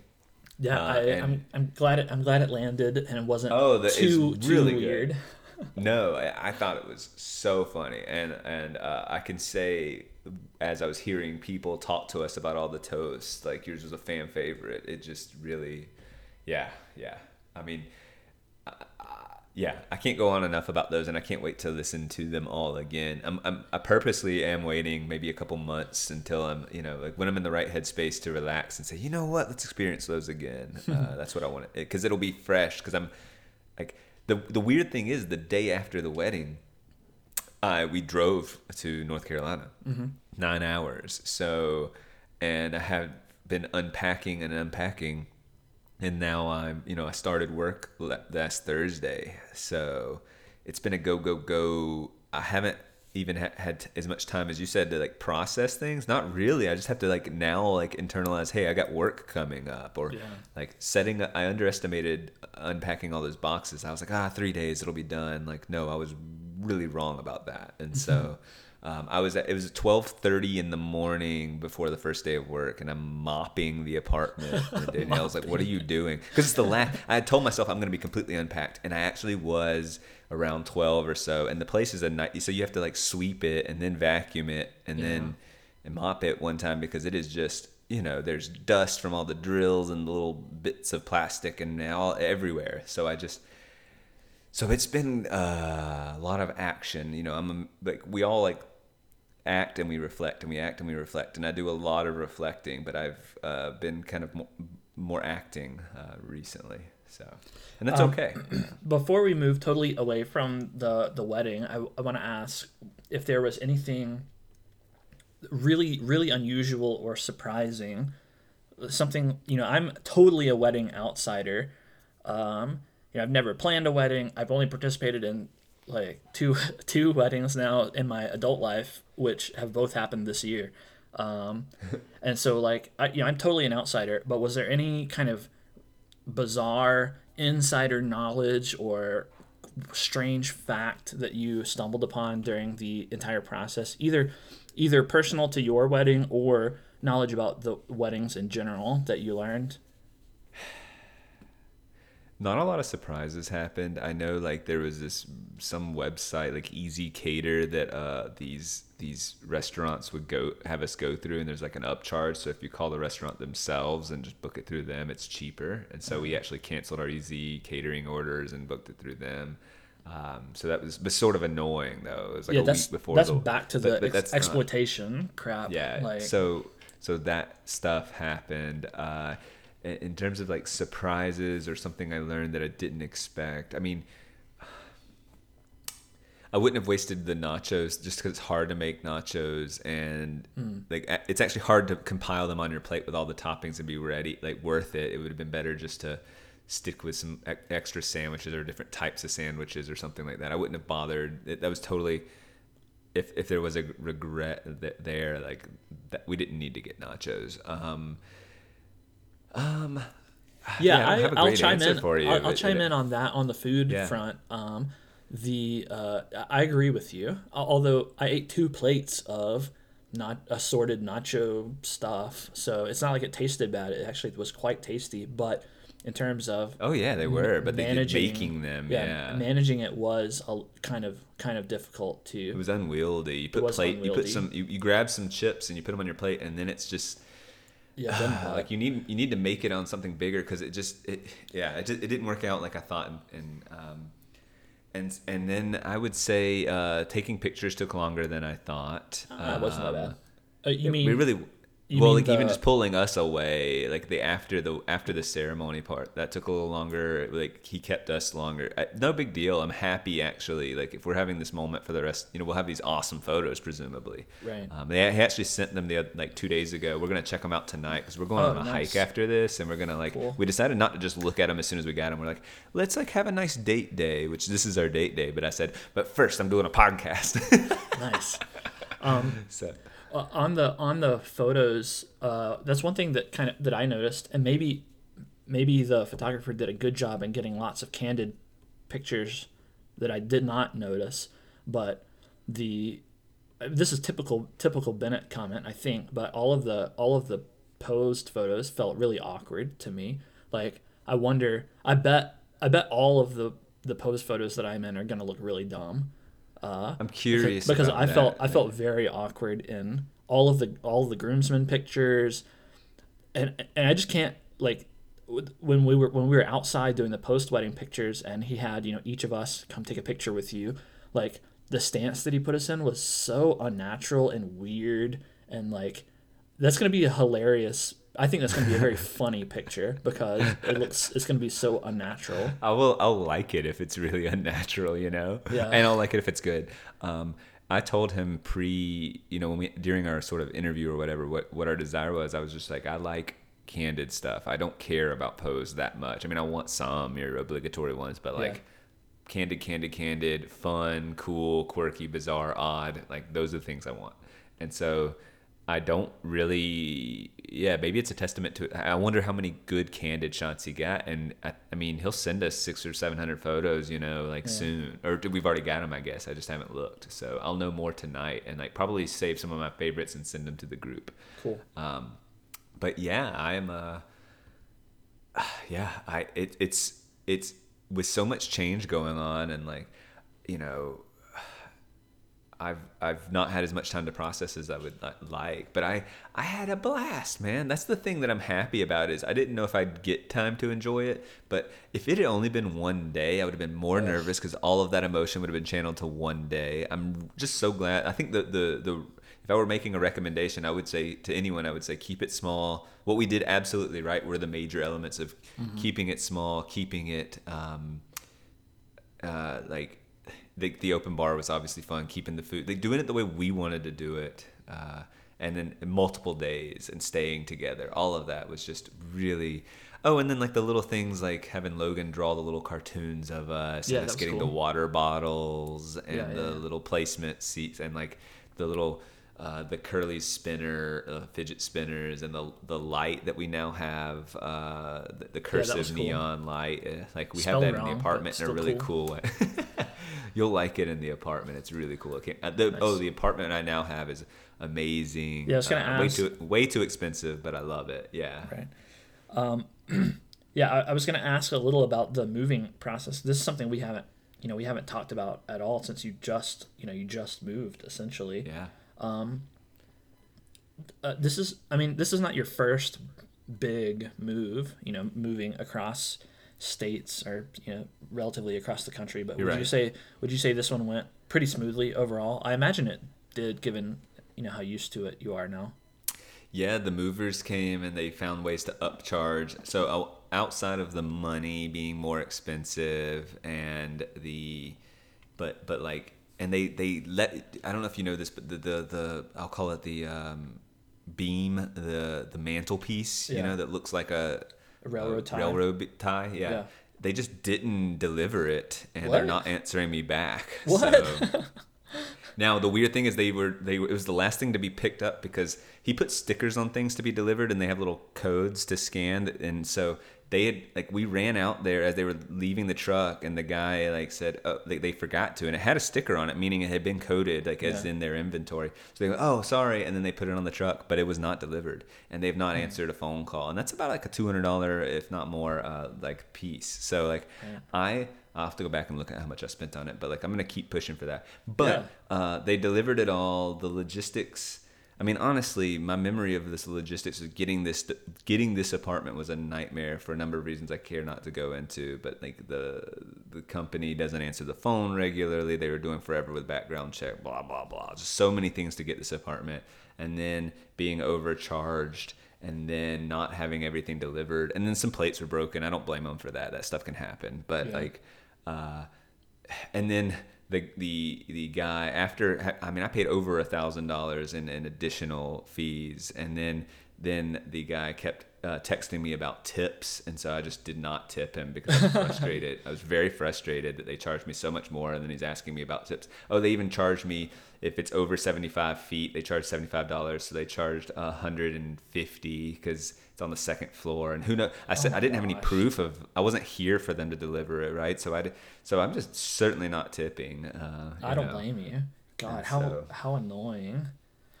Right. So that was annoying.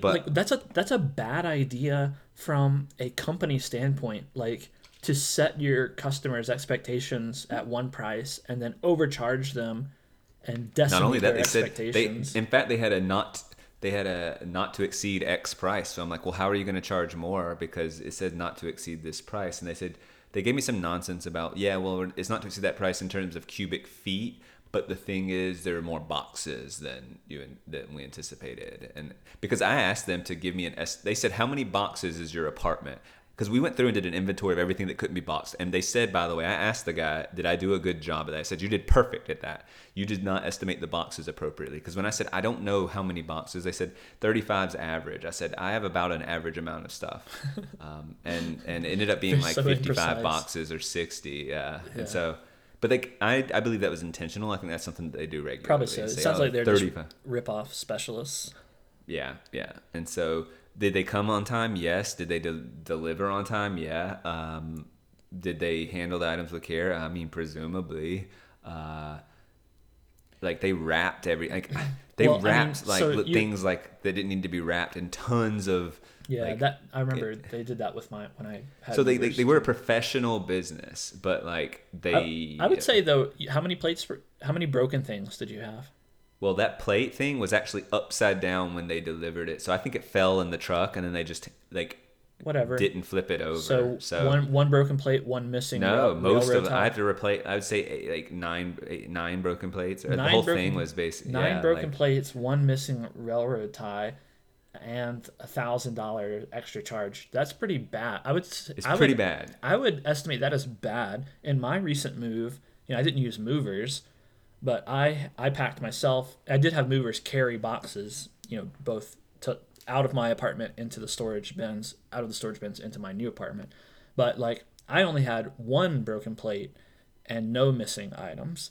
And so like, I think I did a better job than your movers. I would not tip your movers either. I would be actually pretty pissed about your moving situation if I had to pay all that extra money and then had a box of broken plates and a missing item. Oh yeah, I'm didn't frustrated. Return my calls. Mm-hmm. What happens? I mean, I'm gonna keep calling, but I don't. What happens if you ask for a refund? Do they come grab all your stuff and move it back to Florida? Yeah, I'm wondering about that. That's why they're not gonna answer the they're gonna disappear on me. I mean, I don't know what else to do, but that's why I went ahead and bought a new floating shelf entertainment system thing. I was just like. I'm not going to wait and see what happened. That thing is, I mean, who knows where that thing's at, so. Yeah. But I've decided, look, in the grand scheme of things, I got a lot to concentrate on, and I'm going to continue to call them, once a week kind of thing for a while. And I'm not going to let that embitter me, because I have a tendency to let something like that, oh, this is an injustice, and I elevate it to this, but it occupies so much of my headspace that I don't have time to give. Yeah. So it's just in terms of me calculating my happiness, sometimes I'm going to have to eat some injustice. And I think that's true for everyone, by the way. Yeah, so sure. And that's not okay. I'm not saying that's okay. I'm just saying it's just the way. It's just the way it is. It is what it is. Yeah. Is there anything else to say about the move? At this point.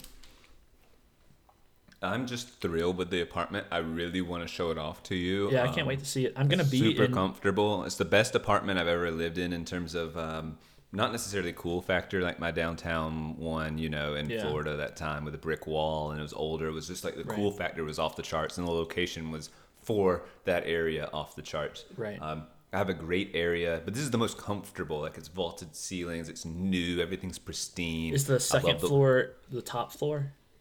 No, there's 4 floors. So, but what's so you're good in the is middle. no one's beneath me, and no one is to one side of me because I'm near the staircase that's not used often. So When you say no one's beneath you, you mean for the moment?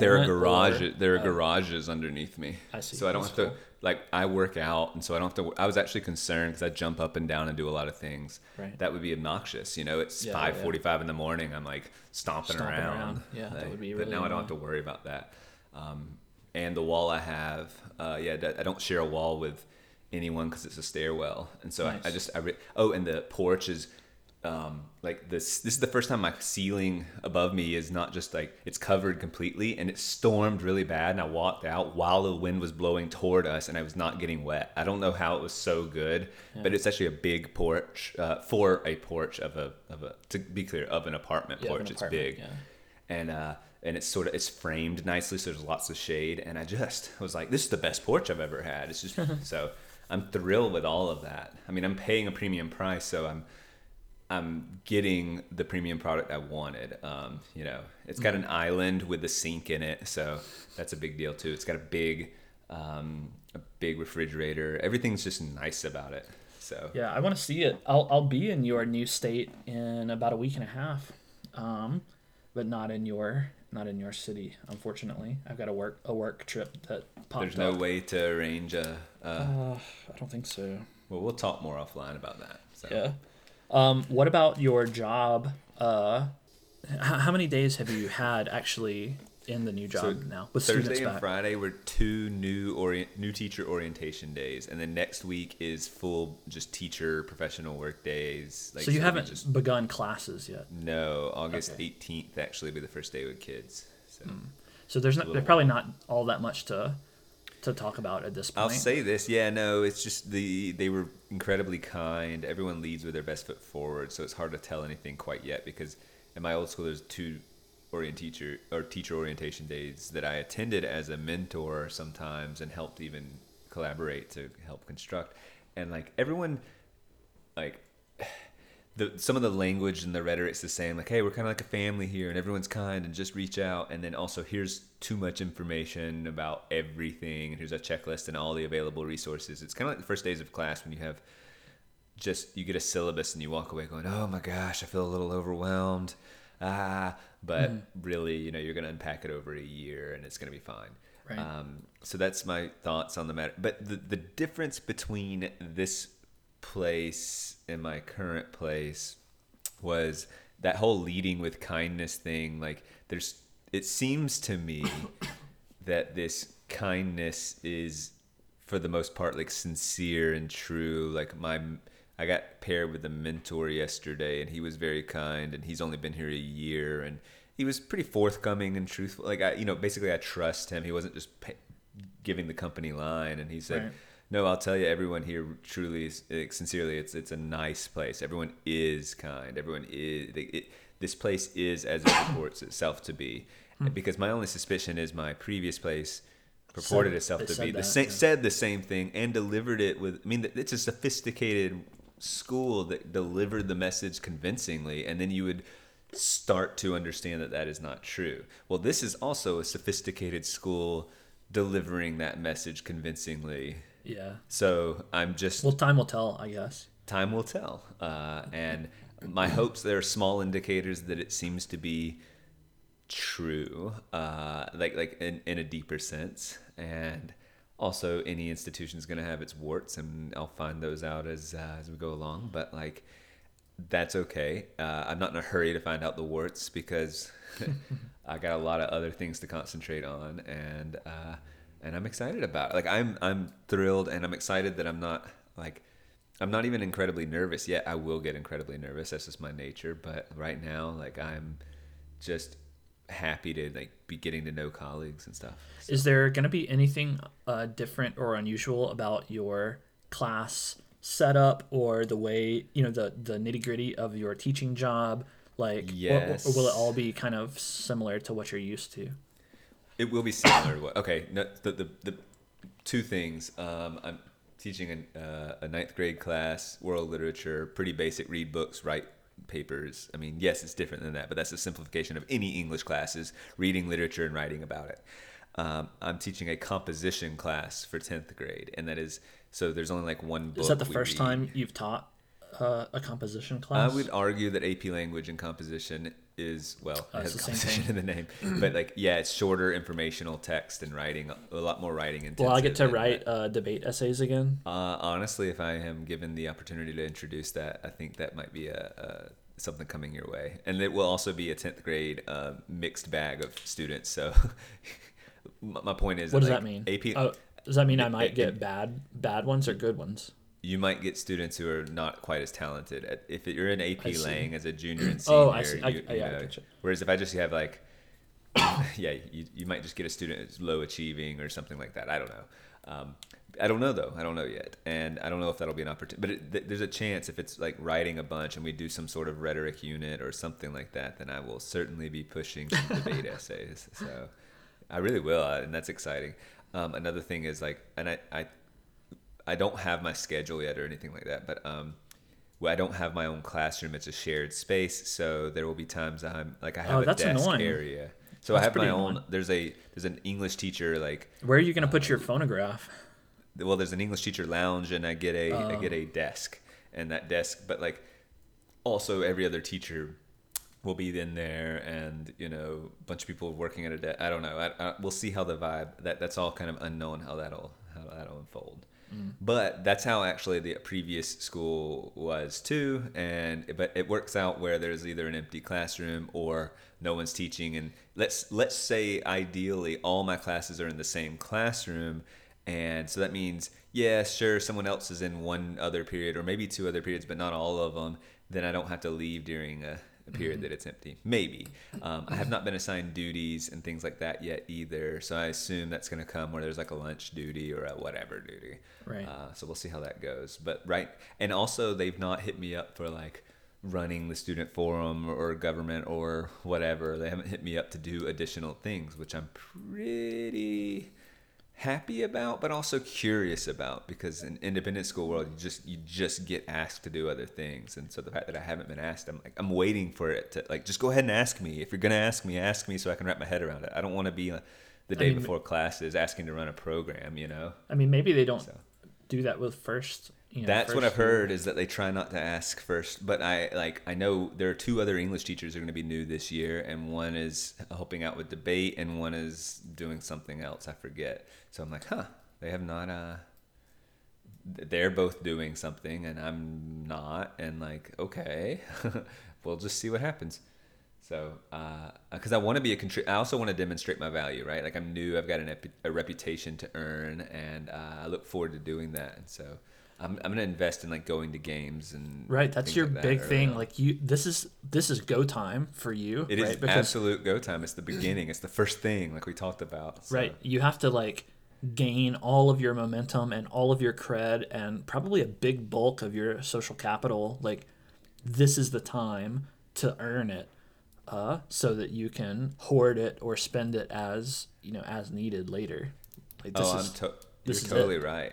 In fact, and this will sound, but so I was emailing my department chair, and she seems awesome. She really does, and she had told me um, she was an assistant director to a play in town, and that was Tech Week, so she was really busy. And sorry if she didn't respond to emails. And I'm like, oh, what's the play? Like Danielle and I love supporting the arts, and she's in the arts too. So we bought tickets and went to see that show, and it was awesome. It was a lot of fun.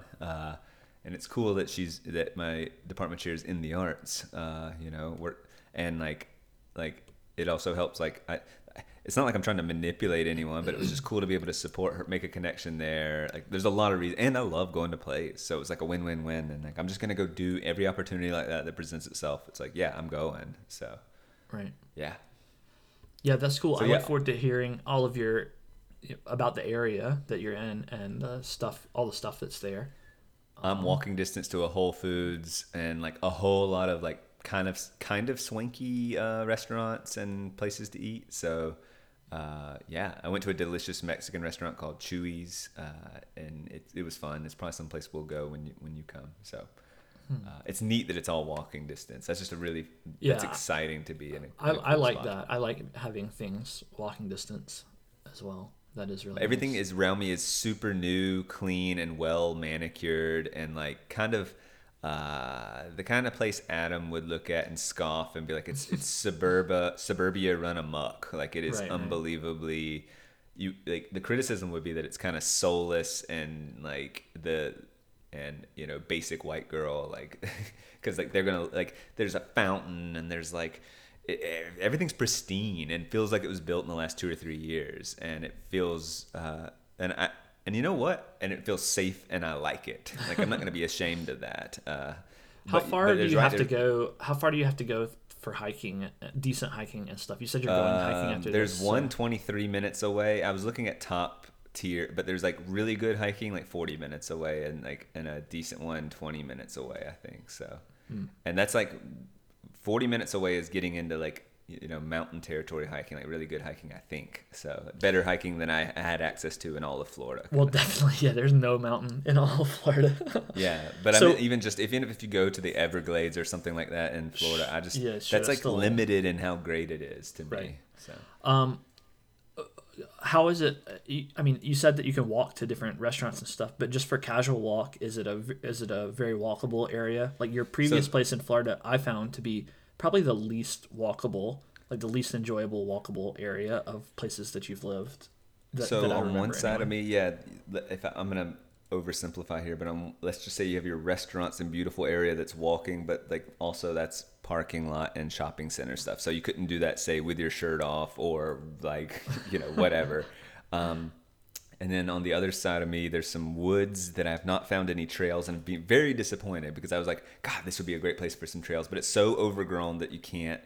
Like no, like there's just not going to be walking in that. And then on the kind of the last side of me would be these suburban nice houses the neighborhood's so new, and these are like zero lot lines almost with Yeah, like a perfectly subdivision. manicured front subdivision it's Yeah, big though, like you can't walk all of it in one walk, so that's your sort that's the of walk area. that's your walk area. There's a parking deck near me that like we started in the previous place when the wedding was coming up and we were trying to get in really good shape, but like it was too hot out and there wasn't enough shade. We walked in that parking deck and actually learned to really enjoy it. We even jogged in it because it was surprisingly the wind, once it like a little breeze will really carry through a small parking deck. It was not this like I thought it would be still and like terrible, but it was really quite pleasant. And there's a parking deck here as well that we've been. Let's say it's noon and you want to go on a walk and it's just so hot out, like that's if you're literally just looking to move your feet, like that's the place to do it. But obviously, as far as aesthetically, that's pretty low. Yeah, It's a pretty low. freaking parking. That's maybe the lowest you could get. And then the suburban like these neighborhoods are really nice, but again, even though they have these trees, you can imagine these like planted trees in the last couple of years, and even though they're like they're maybe like 20 feet tall, and so they're not casting much shade, and it doesn't feel like, to me, an ideal walking spot is you're in this trail in which the Yeah, woods definitely. you're completely shaded. Like that's ideal to Yes. me, and that's so I don't have access to that right now. Yeah. So that's disappointing, but like I mean, it's in terms of walking, it's pretty good. I'd put it up there with my place in when I lived in St. Pete. Yeah. Like, yeah, that area. So like that was nice walking, but also limited, and that was more city. It can feel like the city if you want to go over to the restaurants, and it feels like the suburban whatever if you walk in the neighborhoods. So yeah. I'm also right across from the gym, and since my mat hasn't come yet, I walk to my gym, which is fancy, swanky, nice, because it's funny how apartments have changed a little over the year. They used to have a nice clubhouse and a pool and a workout space. Well, people still want their workout space, but that's even changed where they have more bikes and like more like dynamic like place for like people who do CrossFit and a place for people who do, so it has like different elements and different workout equipment, and then it still has a nice pool. But clubhouses, no one cares about those anymore. And they need to be functional, almost game rooms, if anything. And so there is like a game, like there's a ping pong table, a pool Nice. table. Yeah, skee ball. They have freaking skee ball we can play. I don't care about skee ball. Ping pong is the real winner. Yeah, it's a nice indoor, thing, so we'll get to play that. There's an outdoor chimney just sitting out there that's really Love nice. outdoor chimneys. With some Edison bulbs strung all around, Love Edison strategically. bulbs strung all around. There's a rooftop lounge that's nice. So Those are okay. I love rooftops. I would never buy a house without a roof. Yeah, so and walking to that gym right across the street has been easy for me because I might have the closest apartment to the gym. Yeah, I'm looking at it right now. I think so. So yeah. Cool. I can't wait to visit. I don't know when we'll be able to arrange that. I'm not sure. You still haven't visited me here either, so. Yeah, no, I'm really want to get out there. I want to figure all that out. So I'll send you my school calendar at some point. We'll figure all that out. Yeah. All right. Well, I'm gonna go hiking right now. Sounds good. Yeah, good to catch up on all of your events, and that explains our podcast gap. So Yeah. You'll probably be pretty busy with the school year starting, but maybe we'll try to keep up our podcasting schedule, and I'll have to get back on to like actually doing podcast work and coming up with some interesting things to talk about, because it's been a long time. We haven't done superpowers and drawbacks in a long time. Yeah, everything's at play. Right? We need a good mind your morals. Like, yeah, we need so much to do. Yeah, so we'll take care of that. All right, man. All right, that's the end of our podcast. Goodbye. It's Bye. over.